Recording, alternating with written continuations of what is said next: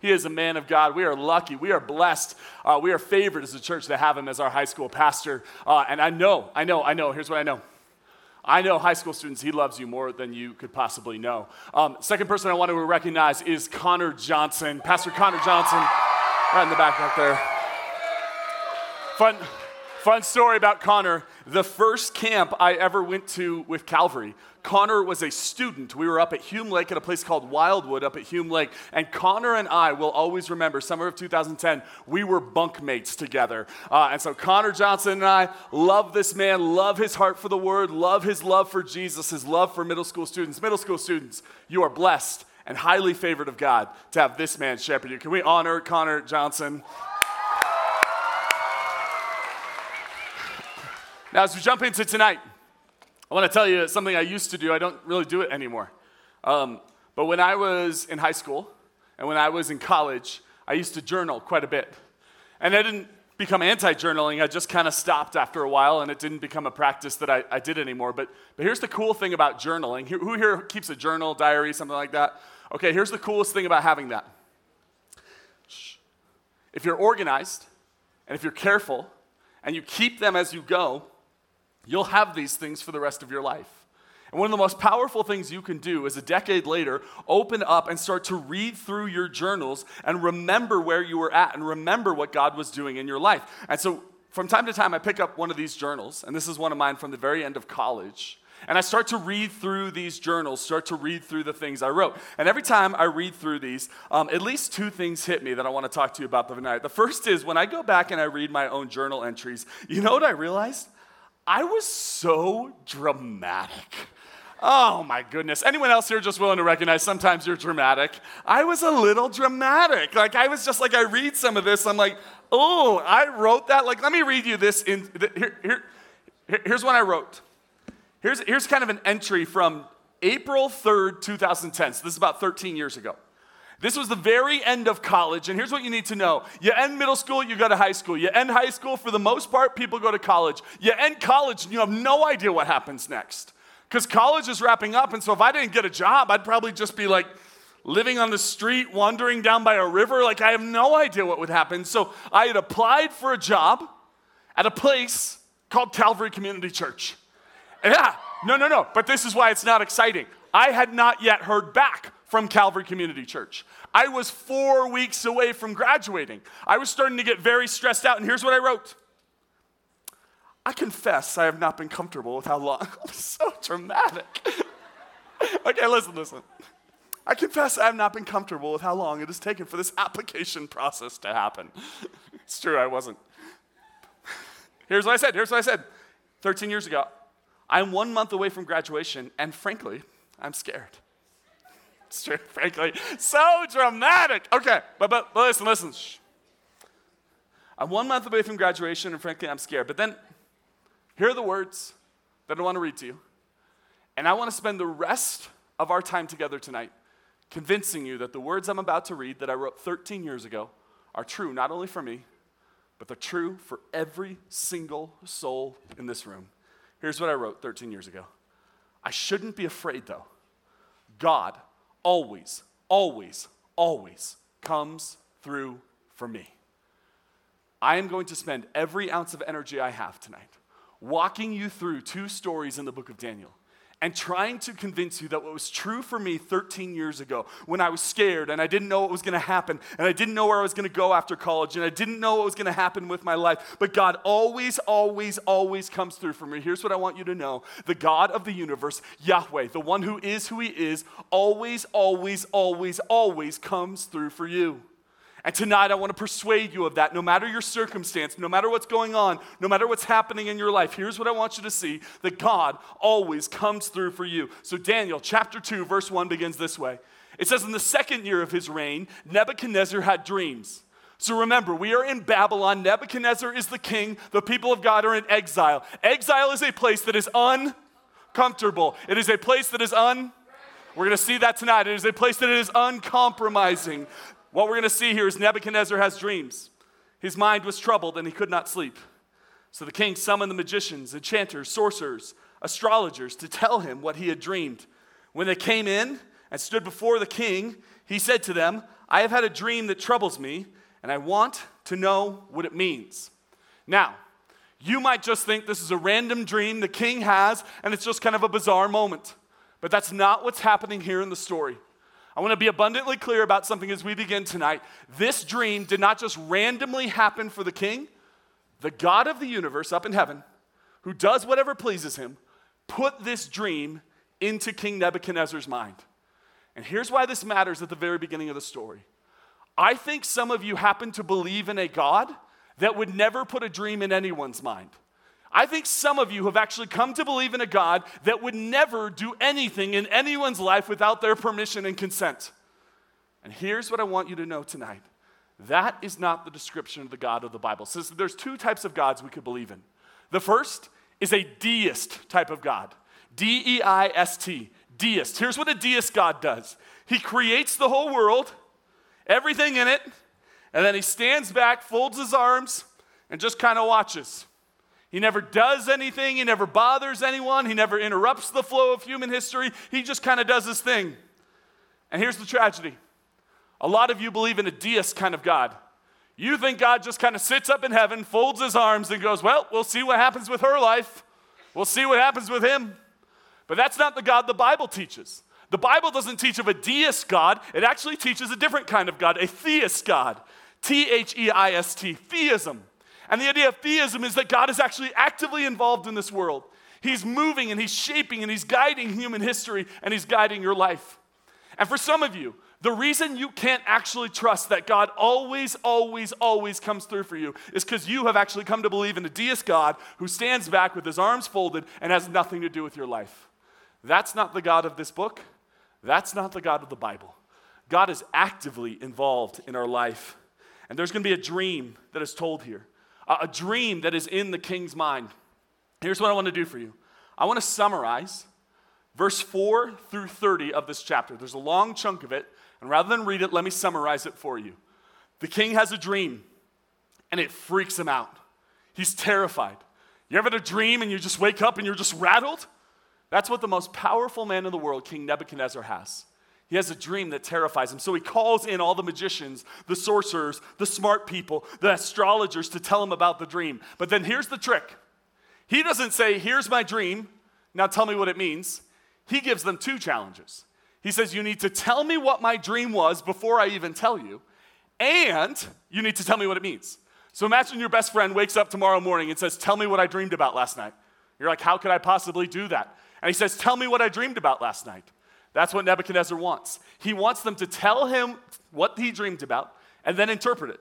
And they go, king, we can't tell you what you dreamed about. That's impossible. And he goes, totally understandable. If you can't tell me what my dream was, you're all going to die. So Nebuchadnezzar is looking at all of these people and he's going, I'm going to kill every single last one of you unless you tell me what I dreamed about and what it means. And all of them go, there's no way. We don't know what you dreamed about. And so Nebuchadnezzar goes, that's fine by me. He tells all his soldiers, start murdering them. Start with him. And one after one after one, they realize we're all about to die. The soldiers start going around and killing everyone until they get to Daniel to kill him. And they say, because no one can tell the king what he dreamed about, you have to die too. And Daniel goes, hold on. Nobody on this earth can tell the king what he dreamed about, but I trust in someone who is not of this earth. I trust in the Lord God, the God of heaven and earth, and he'll tell me what the dream was. And sure enough, God tells him. And Daniel tells the king what the dream is. And then he goes on to interpret the dream for him. And where we're going to pick up here in the story is Daniel telling the king in verse 31. So if you're in your Bibles right now, jump to verse 31 of chapter 2. This is what Daniel tells the king. Verse 31, your majesty looked, and there stood before him a large statue. Now look up at me right now. When you read through this passage, you're going to hear a lot of words, a lot of ideas that can get very confusing. But here's what I want you to know. Daniel says, in your dream, King Nebuchadnezzar, you saw a statue. Let me show you just an image of what this statue might have looked like. Now, here's the statue. And I want you to see, we're going to leave this up here as I read this. I want you to see what the statue looked like. Here's what it says. An enormous, dazzling statue, awesome in appearance. The head of the statue was made of gold. You see the head made of gold there? Then it says the arms and chest were made of silver. You'll see that on the screen. The belly and thigh are made of bronze, a different kind of metal. At verse 33, the legs are of iron, its feet partly of iron and partly of baked clay. And while you were watching, a rock was cut out, not by human hands, and it struck the statue on the feet of iron and clay and smashed them. So in other words, here's the dream. He sees this statue, and then a rock just comes out of nowhere. Think like an asteroid, a meteorite, just comes in and destroys the statue. And then it says this, the wind, it broke into pieces, became like chaff on the threshing floor in the summer. The wind swept it away without leaving a trace. But the rock that struck the statue became a huge mountain and filled the whole earth. This was the dream, and now let me interpret it for you. So in other words, Daniel goes, I'll tell you exactly what you dreamed about. You dreamed about a statue that looks kind of like this. And a huge rock comes and blows up the statue. And then the rock becomes a mountain that takes over the whole world. And Nebuchadnezzar's stunned. He goes, that's exactly what I dreamed about. And then Daniel says, let me interpret it for you. And Nebuchadnezzar says, I'm all in. You tell me what it means. Verse 37, Your Majesty, you are the King of kings. The God of heaven has given you dominion and power and might and glory, and in your hands he has placed all mankind and the beasts of the fields and the heavens of the sky. Wherever they live, he has made you ruler over them. You are the head of gold. In other words, this statue with the head of gold, what's the most valuable part? It's the gold. It's the top. And Nebuchadnezzar, that's you. And Nebuchadnezzar's like, that's kind of awesome. I'm the head of gold on this statue. And then here's what it says. Verse 39.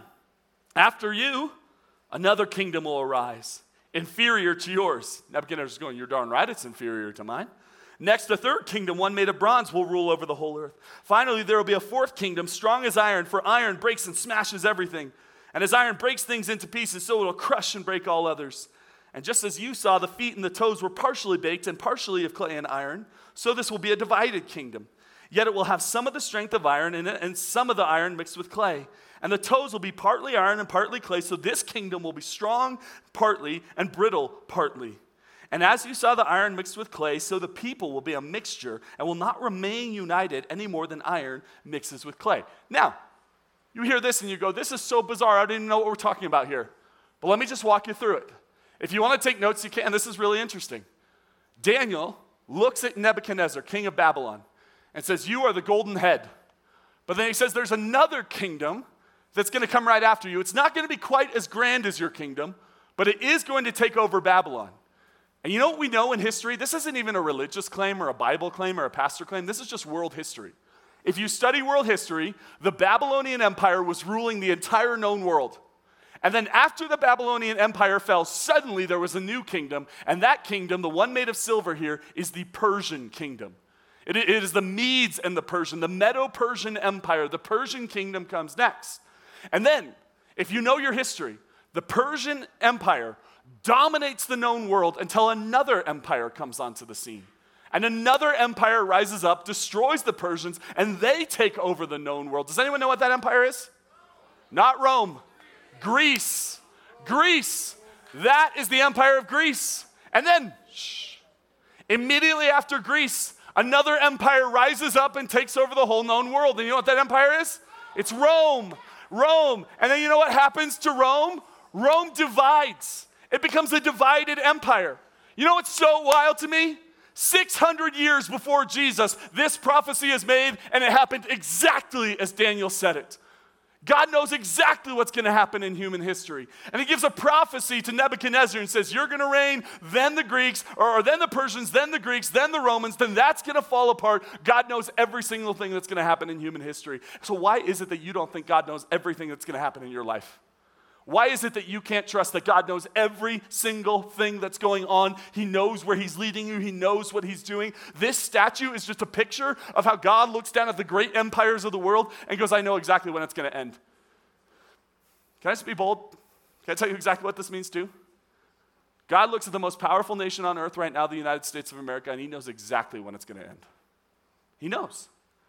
God's like already in charge of history. He sees everything. He knows everything. He's not ever thrown off. There's never been a single thing that's happened in human history where God goes, wow, I did not see that coming.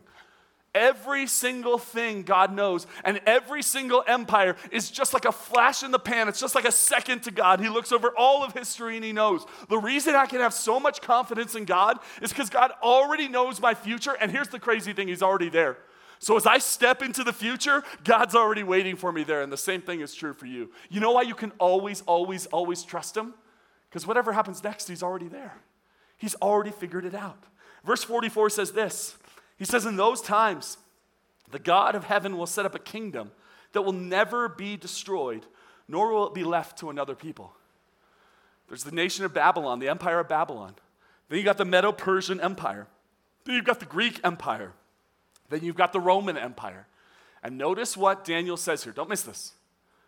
Daniel says during the Roman Empire, during that final empire, God is going to set up another kind of kingdom that cannot be taken away. It cannot perish. It will never go away. It's always going to reign forever and ever and ever. Amen. And isn't it wild that Jesus doesn't come during the Greek Empire? He doesn't come during the Persian Empire. He comes during the Roman Empire. Because that's exactly what God planned. He said during that Roman Empire, during that time of earth where the Romans are ruling the entire world, there's going to be another kingdom. That kingdom has a king, and that king's name is Jesus. Jesus came into this world to set up a different kind of kingdom. The kingdom of God that cannot be shaken, cannot be stirred, cannot be rocked, and cannot be removed. What he does is he sets up this kingdom through his death and through his resurrection and ascension into heaven. He is seated, ruling and reigning at the right hand of the throne of God in heaven, ruling over this kingdom throughout the entire earth. And for 2,000 years, that kingdom has not been rattled. 600 years, you go from Babylon to Persia to Greece to Rome. 2,000 years, the kingdom of God has been growing and flourishing all throughout the earth. Again, this is God's plan. God's great plan is that he is going to create this kingdom that is eventually going to rule and reign over all the earth, that the kingdom will be where the king is exalted, and that Jesus will reign over all things. This is God's plan in this world. God's plan is to bring down every wicked, horrible, terrible thing in this world to show that Jesus is king, Jesus is reigning, and Jesus is glorious. But here's what I want you to see. It says here in verse 44, at that time the God of heaven will set up a kingdom that will never be destroyed, nor its people will be left to another. And here's what you know. You know that that kingdom is a synonym for the hope we've been talking about all week here. That hope for us is not in the things of this world. It's not in the American dream. It's not in how much money or fame or power or success you have. Your hope is ultimately in one thing, and that one thing is what? It is heaven. It's in heaven. Your hope is in heaven. And when I say heaven, I don't mean the place where your soul floats away and you play a harp for eternity. What do I mean? I mean three things. It is the return of the King. It is the resurrection of your body. It is the restoration of all things. That's our hope. Our hope is in heaven. And so here's the question I want to try to answer tonight. If Jesus hasn't yet returned and our bodies haven't been raised and he hasn't made all things new, then heaven hasn't come yet. And if heaven hasn't come yet, how do we live as faithful followers of Jesus in a world that isn't perfect, in a world that is painful? Because you know what I know? I know that some of your lives are really difficult. I know that for some of you, home is a really miserable place. I know that for some of you, your parents split up a long time ago and they said it would be best for you and the family, and it's not best for you and the family. I know that some of you are walking through the sickness or illness or death of a close family member. I know that some of you have gone through the trauma or the heartbreak of a breakup, or of someone betraying you or abusing you or harming you. I know that some of you have gone through a life that is so painful, so difficult, so overwhelming, so deeply catastrophic that you don't even have the words to say it right now. And so here's the question I want to try to ask tonight.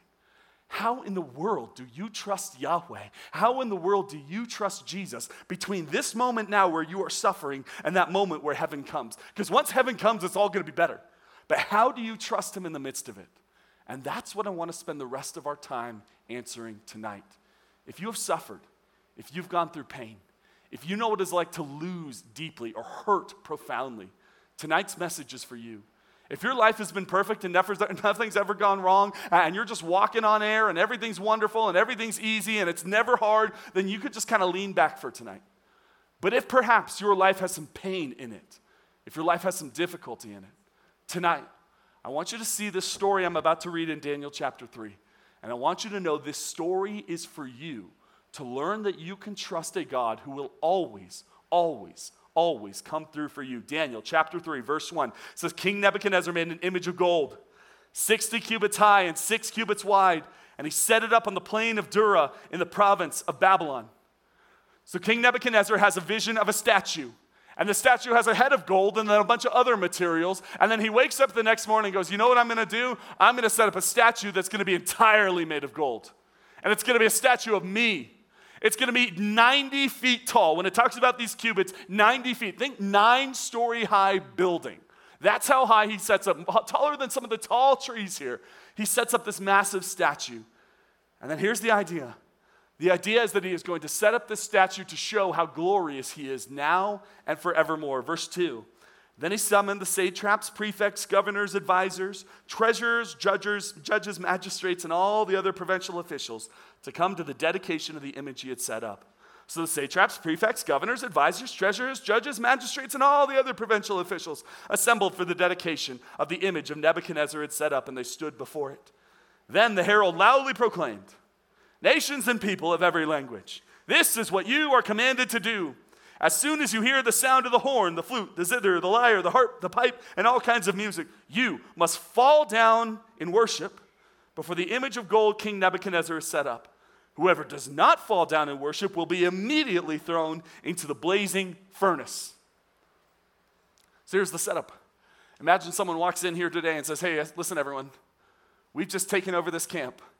We've set up a 90-foot tall statue over there, and if you don't go bow down on your face and worship our gold statue, we will shoot you on the spot. We will execute you. We will kill you right now. This is the moment that happens for Daniel and for his friends. And here's the question I want to answer. This entire week I've been making a claim. And that claim is that our God is in heaven and he does whatever he pleases. Meaning God is in charge. He's actively moving things around in the world. He's not a deist God who sits back and just kind of goes, whatever. He's actually a God who is moving and shaping human history. He's implanting dreams into Nebuchadnezzar's mind. He's changing the hearts of royal officials. He's doing all of this. And so here's the question I want to ask. If God can change everyone's mind, why didn't he stop this? If God can actually stop this thing where they have to bow down to a statue, which is wicked and evil and awful, why didn't God stop it? Maybe here's a better question. If God is sovereign, if God's in charge of all things, if God can do whatever he wants, why didn't he stop the thing in my life? Why did he let that happen to my parents? Why did he let it happen to me? Why did I have to go through that season? Why did I have to deal with that pain? If God's really loving and really sovereign, why do you have to do this? And tonight I want to wrestle with that question. I want to look at the God of the Bible. I don't want to let God off the hook and say, nah, God had nothing to do with it. He just stood back with his arms crossed and just let everything happen.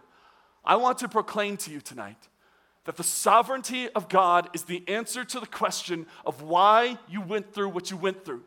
And if you're looking at me going, Brian, I don't understand how God can be good and sovereign and let that happen. If God's in charge, why did that have to happen? Why do things like this keep happening? And I want to wrestle with that question tonight by reminding you of something. That you do not need to understand the sovereignty of God in order for it to be true. You do not need to understand the sovereignty of God in order for it to work perfectly in your life. Let me give you this example. Some of you spend 2, 3, 4, 5, 6 hours every day of your life, not here at camp because we took them away, but on these devices. Now, I want to do a question of the room. Can anyone in this room explain to me how cell phones work? You got an answer? What's the answer? Say again.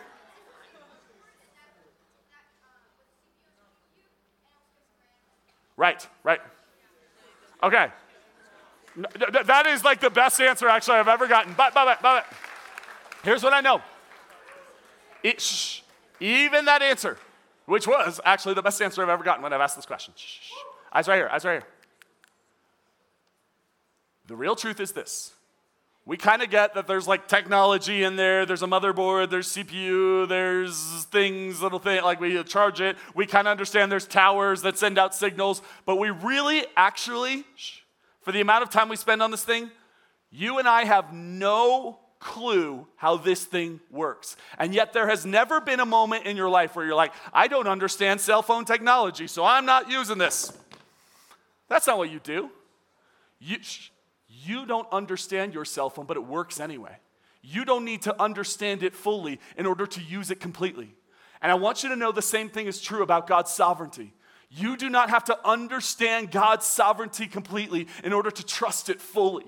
You can trust God's sovereignty even if you don't get it, even if you have questions, even if you have doubts, even if you have moments where you go, I don't get why God is doing this. Part of what it means to trust God is to say, God, I don't understand your ways fully, and yet I trust you completely. Because you know why that's a good news? You know why this is the best news in the world that you don't understand God completely? Because if you understood God completely, let me put it this way. If you understand how someone else thinks completely, it means you're just about as intelligent as they are, right? Like if you're like, I totally understand that person's mind and everything they think, you're just about as intelligent as they are. And here's my question. Does anyone in here want to worship a God and serve a God and trust a God who is just about as intelligent as a 14-year-old boy? No, sorry, no offense. I was a 14-year-old boy once, but there's no chance that I would want to trust that kind of God. Why? I want to trust a God who's smarter than I am. Shh. I want to trust a God whose ways are higher than my ways, whose thoughts are not my thoughts. I want to trust a God who operates on a whole different level than I do. And that's the God of the Bible. So what happens here? God allows this government to set up this massive statue that must be worshiped, and he allows people to be threatened with their lives. It goes on this way in verse 7. Therefore, as soon as they heard the sound of the flute, and the horn, and the lyre, and the zither, and the harp, and all kinds of music, all the nations and all the people fell down and worshiped the image of gold that King Nebuchadnezzar had set up. At this time, some of the astrologers came forward and denounced the Jews. They said to King Nebuchadnezzar, may the king live forever. Your majesty has issued a decree that everyone who hears the sound of the horn, flute, zither, lyre, harp, pipe, and all kinds of music must fall down and worship before the image of gold. And whoever does not fall down and worship will be thrown into the blazing furnace. But there are some Jews who you have set over the affairs of the province of Babylon, Shadrach, Meshach, and Abednego, who pay no attention to you, your majesty. They neither serve your gods nor worship the image of gold you have set up. Furious with rage, Nebuchadnezzar summoned Shadrach, Meshach, and Abednego, and these men were brought before the king.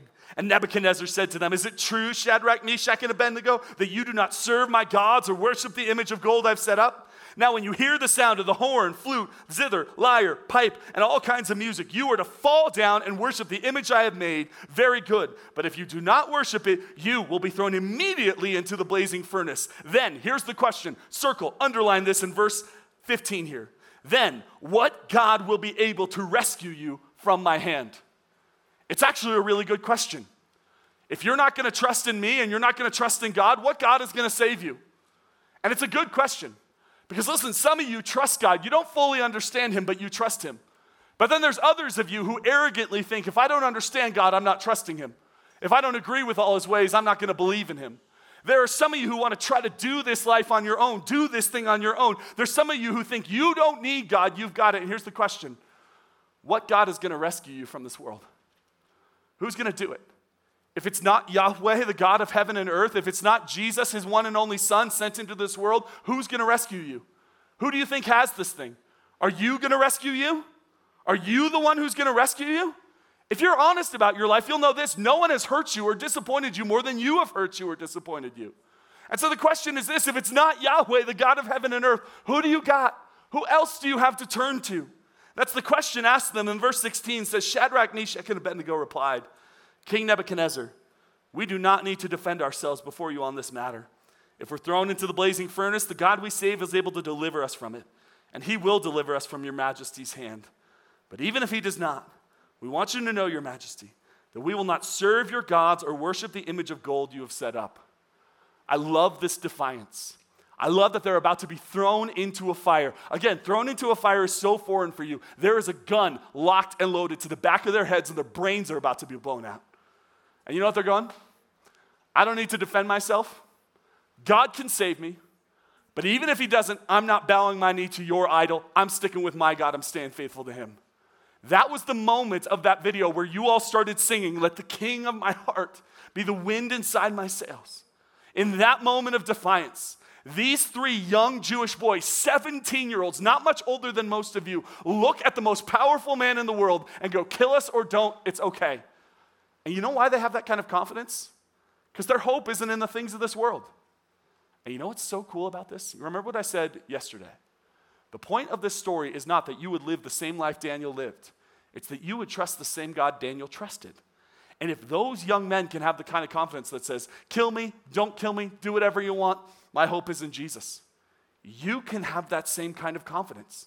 Because once your confidence is not in the things of this world, in wealth or money or power or romance or anything else, once your hope is actually in the God of the Bible, once your hope is in heaven, the return of the King, the resurrection of the body, the restoration of all things, it doesn't matter how anyone threatens you. Like if someone walks into this place and says, renounce your faith or you die, you know what you get to say? You can kill me, but Jesus is coming back. He's going to raise me up again, so you might as well not. That's the kind of defiance you can have. How do you threaten someone who knows they're going to get up from the grave anyway? You can't. How do you put fear into someone who knows that God is going to turn everything around and bring it forward for them anyway? You don't. That's the confidence you can have. You can have the same confidence these young Jewish boys had, where they look to God and say, you know what, whatever happens to me in this world, whether I'm rejected or mocked or belittled or left out, whether I'm thrown in prison or fired from my job or killed for my faith, it's all good. And it's not all good because that's easy. That's not easy. It's difficult and it's painful and it's hard. But our hope is not in the easy and the comfort of this life. Our hope is in heaven. And our hope is that whatever happens to me, God's going to raise me up on that last day. So I want you to see how it goes in verse 19. It says, then King Nebuchadnezzar was furious with Shadrach, Meshach, and Abednego, and his attitude toward them changed. He ordered the furnace heated 7 times hotter than usual. Totally unnecessary. But just so you know, when you're angry and mad, you do totally unnecessary, illogical things. That wasn't part of the sermon, just for free. All right, moving on. He heats it up 7 times usual and commanded some of the strongest soldiers in his army to tie up Shadrach, Meshach, and Abednego and throw them in the blazing furnace. So these men, wearing their robes and trousers and turbans and clothes, were bound and thrown into the blazing furnace. The king's command was so urgent and the furnace was so hot that the flames killed the soldiers who took up Shadrach, Meshach, and Abednego. And these men, firmly tied them, fell to their knees in the blazing furnace. Then King Nebuchadnezzar leaped to his feet in amazement and asked the advisors, weren't there 3 men who were tied up and thrown into the fire? And they said, certainly, Your Majesty. He said, look, I see 4 men walking around in the fire, unbound and unharmed, and the 4th looks like the son of the gods. And King Nebuchadnezzar then approached the opening of the blazing furnace and shouted, Shadrach, Meshach, and Abednego, servants of the Most High God, come out here. Verse 26, so Shadrach, Meshach, and Abednego came out of the fire. Now here's what I want you to know. If the moral of this story was every time you're in trouble, God's going to get you out of it and make sure everything's all good, I would be a liar and so would be the Bible. If the moral of this story was every time something goes wrong in your life, God will fix it immediately, then you don't actually have a God you can trust because that's not been the case in your life. The point of this story is not every time you're in trouble, God will just fix it and make everything right in your life and you'll never suffer. No, the ultimate story here is that they still suffer. They come out of this fire and you know where they're still living? In Babylon, in exile. They're out of the fire, almost like out of the frying pan into the fire, right? They're into something worse. They're still living in Babylon. So God is not here to just fix all of your problems. God is here to encounter you in the midst of them. Like I want you to notice something so powerful in this story. God does not show up in this story until the moment they are in the fire. Like I want you to notice that. It says that there's 3 of them thrown into the fire, and then it says there's another who looks like the sons of the gods. Now there's 2 different positions on it. Some people say it's an angel who was with them in the fire. And then other people say, no, I think this was actually Jesus before he was made human flesh on earth with them in the fire. And here's what my opinion is. I have no idea. I don't. One of the principles I go with when I read the Bible is I don't want to shout where the Bible whispers. And so when the Bible doesn't tell me clearly, I'm just going to go, I don't know whether it was an angel or whether it was Jesus, but here's what I do know. The presence of God was with them in the fire. And here's the most important thing for you to write down. The presence of God is most real to me in the fire. Some of us think the presence of God or the closeness of God is most near to us in the moments where everything's easy and everything's great and nothing's going wrong, but it's the exact opposite. Talk to any mature man or woman of God and they will tell you that the times in their life they have suffered the most. They've had the most doubt, the most insecurity, the most pain, the most heartache, the most trauma. It is in those moments that they've experienced the power and the presence of God. Like I want you to know in my own life that I was a fan of God when I was in the familiar. When life was familiar and easy, I was a big fan of God.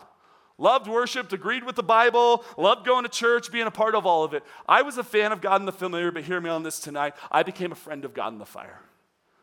Like in the moments of my life where I've suffered the most, been through the most doubt, the most pain, in the moments of my life where my family was falling apart 10 years ago, in the moments of my life where my brother and I became estranged, in the moments of my life I wasn't sure about my life, my future, wasn't sure about my faith, wasn't sure about anything, those were the moments where God met me in power. See, some of you have become convinced that suffering in your life is evidence that God's not near you, and I want you to know it's the exact opposite. It's the exact opposite. That God is nearest to you in the moments where you are suffering most. That's what the story shows us, that God is a friend with them in the fire, in the midst of it. And then here's what it says in verse 27. It says, the satraps, prefects, governors, royal advisors crowded around them. They saw that the fire had not harmed their bodies, nor was a hair on their head singed. Their robes were not scorched, and they had no smell of fire on them. Then Nebuchadnezzar said, praise be to the God of Shadrach, Meshach, and Abednego, who has sent his angel and rescued his servants. They trusted in him and defied the king's command and were willing to give up their lives rather than serve and worship any god except their own God. Therefore, I decree that the people of any nation or language who say anything against the God of Shadrach, Meshach, and Abednego be cut into pieces and their houses be turned into a pile of rubble, for no other God can save in this way. And then the king promoted Shadrach, Meshach, and Abednego into the province of Babylon. So here's how the story ends up. Nebuchadnezzar, the one who said you have to worship my statue, goes, get rid of the statue. Everyone has to worship the God Yahweh, the God of Shadrach, Meshach, and Abednego. And in fact, he gets so intense about it, he goes, if they don't worship, kill them and burn their house to the ground, which is like not a thing we promote, okay? But that's what he does in his passion. He's like, this is what we got to do. And then he promotes them to a big promotion in the kingdom. And then here's what's wild. The entire kingdom of Babylon now hears about the goodness and the mercy and the grace and the kindness and the presence of Yahweh, of the God of the Bible. Like, think about this for a second. There's this amazing end to the story. But don't you see how this story went through this like really painful process? They hear about this law and then they know they can't obey it and they don't obey it. And so some people rat them out because they want them dead and they try to kill them because they're living in an unfriendly place. They get arrested, they get brought before the king, they get thrown literally into a fire so that they will burn to death. You go through this whole process and then God shows a beautiful, beautiful ending to the story. And like sometimes I want to wonder, why didn't God just bring about the good ending to the story? Why did they have to go through this whole painful process? Why didn't God just show the final picture? Why didn't God just change everyone's heart and mind and just say, hey, everyone believe in me? Why didn't he do this? And I'm going to give you an answer to that question. Why did God make Shadrach, Meshach, and Abednego go through the painful process? And the answer we find in Psalm chapter 115 is these words. It is this. Psalm 115, we're going to put it on the screen, that our God, do we have it? We don't have it. Our God is in the heavens, and he does whatever pleases him. That's the reason. Why did they have to go through this whole painful process rather than God just snapping his fingers and making everything better? Why? Because our God is in heaven, and that's what he wanted to do.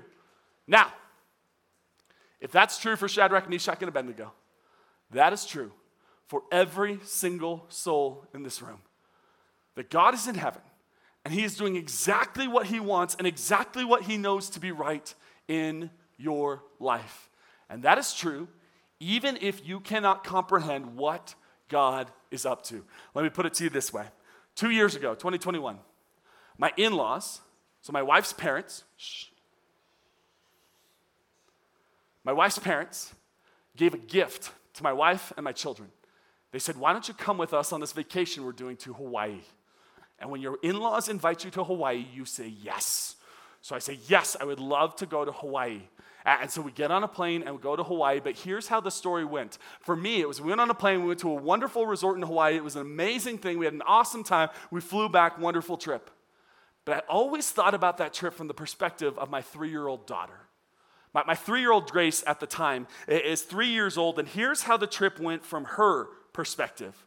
We woke her up one morning very early in the morning, and it was early, and she didn't know what was going on. And we said, instead of your normal morning routine, we're actually going to put you in the car. And so we put Grace in the car, and she didn't get to do her normal things. She had to get in the car really early in the morning. And then we started driving down to Los Angeles International Airport, and we were driving through the worst part of the entire known universe. That's the 101-405 interchange, where the traffic is just gnarly. It's terrible. It's awful. It's the worst place God has ever made. It is a cursed place. And then we're driving down to the airport, and she's starting to get antsy, going, why are we in traffic, and where are we going, and what are we doing? And then we get to the airport, and what happens at the airport? She has to go through security. And all these people are like asking questions and looking at her, and it's uncomfortable and it's tense that she gets through security. And then we go and we sit at the gate, and we sit in these uncomfortable seats, and she doesn't want to be there, and she doesn't want to be doing this. She doesn't know what's going on. My daughter doesn't want to be doing this. She wants to be sitting at home watching Doc McStuffins. That's what she wants to be doing, okay? But it gets worse. My daughter gets on a plane. And to you, a plane is kind of fun and normal, but to her, she's not sure what's going on. And then we start to roll and we start to take off. And you know this and I know this. When the air pressure changes, your ears start to hurt. But she's 3 and she has no idea.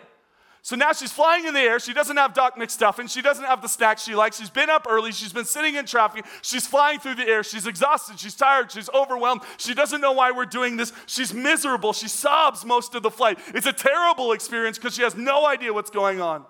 From the moment she woke up this morning, she is going through this painful process of getting in the car early in the morning, going through uncomfortable things, going through security, sitting in uncomfortable chairs, being tired and hungry and overwhelmed and sad because her little 3-year-old brain cannot possibly understand what's going on. She is going through the painful process, but here's what she doesn't know. What she doesn't know is we're not dragging her through this painful process because we hate her. We're dragging her through this process because we love her. And she knows the painful process, but let me show you the final picture of when we arrived in Hawaii at the hotel. This was the moment. Painful process, final picture. Some of you are in the painful process right now. Life has been hard, and family is hard, and relationships are hard, and school is hard, and you've experienced pain and betrayal and all sorts of gnarly things throughout your life. You are going through a painful process. You are going through this painful, awful, miserable time, and you're going, God, what could you possibly be doing with this? And I just wonder if anyone would know tonight that the God of the universe has a final picture for you. And it is more beautiful than you could possibly imagine. He is not bringing you through this painful process because he hates you. He is bringing you through this painful process because he loves you. And he wants something so much better than your brain could possibly comprehend or imagine. Why can we trust that God always, always, always comes through for us? Because whatever painful process you're in, there is a final picture that God is painting that is better than anything you could imagine. So what we're going to do right now is this. Our band is going to make their way forward. And we're going to sing one final song tonight. And as we sing that final song, this is an invitation. Shh. No, shh. Right now. Eyes right here. Here's what I've learned. I have learned that there are 2 responses to the sovereignty of God. One is to shake your fist at heaven and say, God, if you're sovereign, why did this happen? God, if you're sovereign, why are you letting me go through this? God, I would never do things that way. God, I would never want this to be this way. God, I don't like this. You can be rageful and shake your fist at heaven. That's one option you have tonight. And if that's where you want to be and that's where you honestly are, then I want you to express that. I want you to share that. I want you to say that out loud. I'm mad at God. I'm angry for what he made me go through. I don't have any trust in him whatsoever. But here's the alternative option. The other option for you tonight is simply this.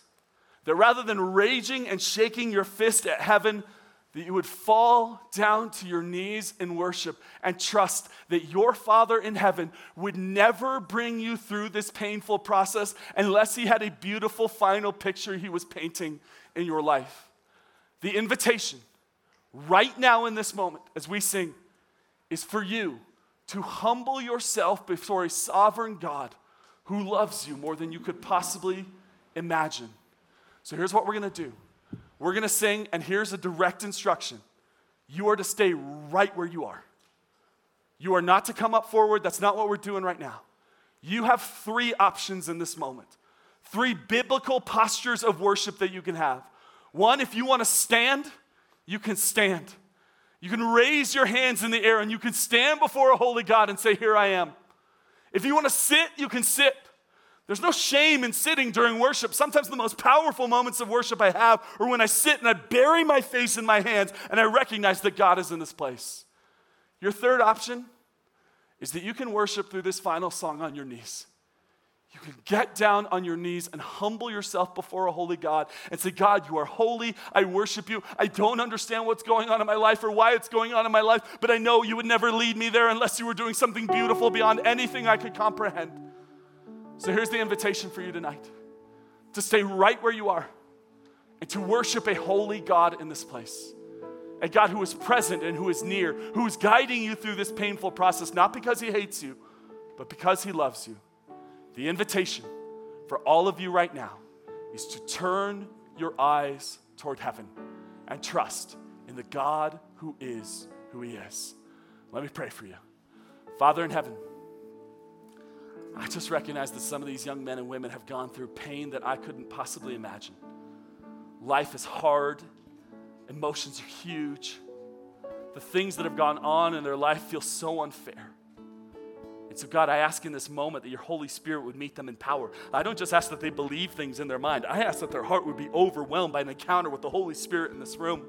I ask that Jesus would meet them in power and show them that he believes and he trusts in a God who is a holy Father in heaven. And so God, we trust you and we ask you to meet us in power in this place. We pray this in the holy, sovereign, good name of Jesus. And all God's people said, amen.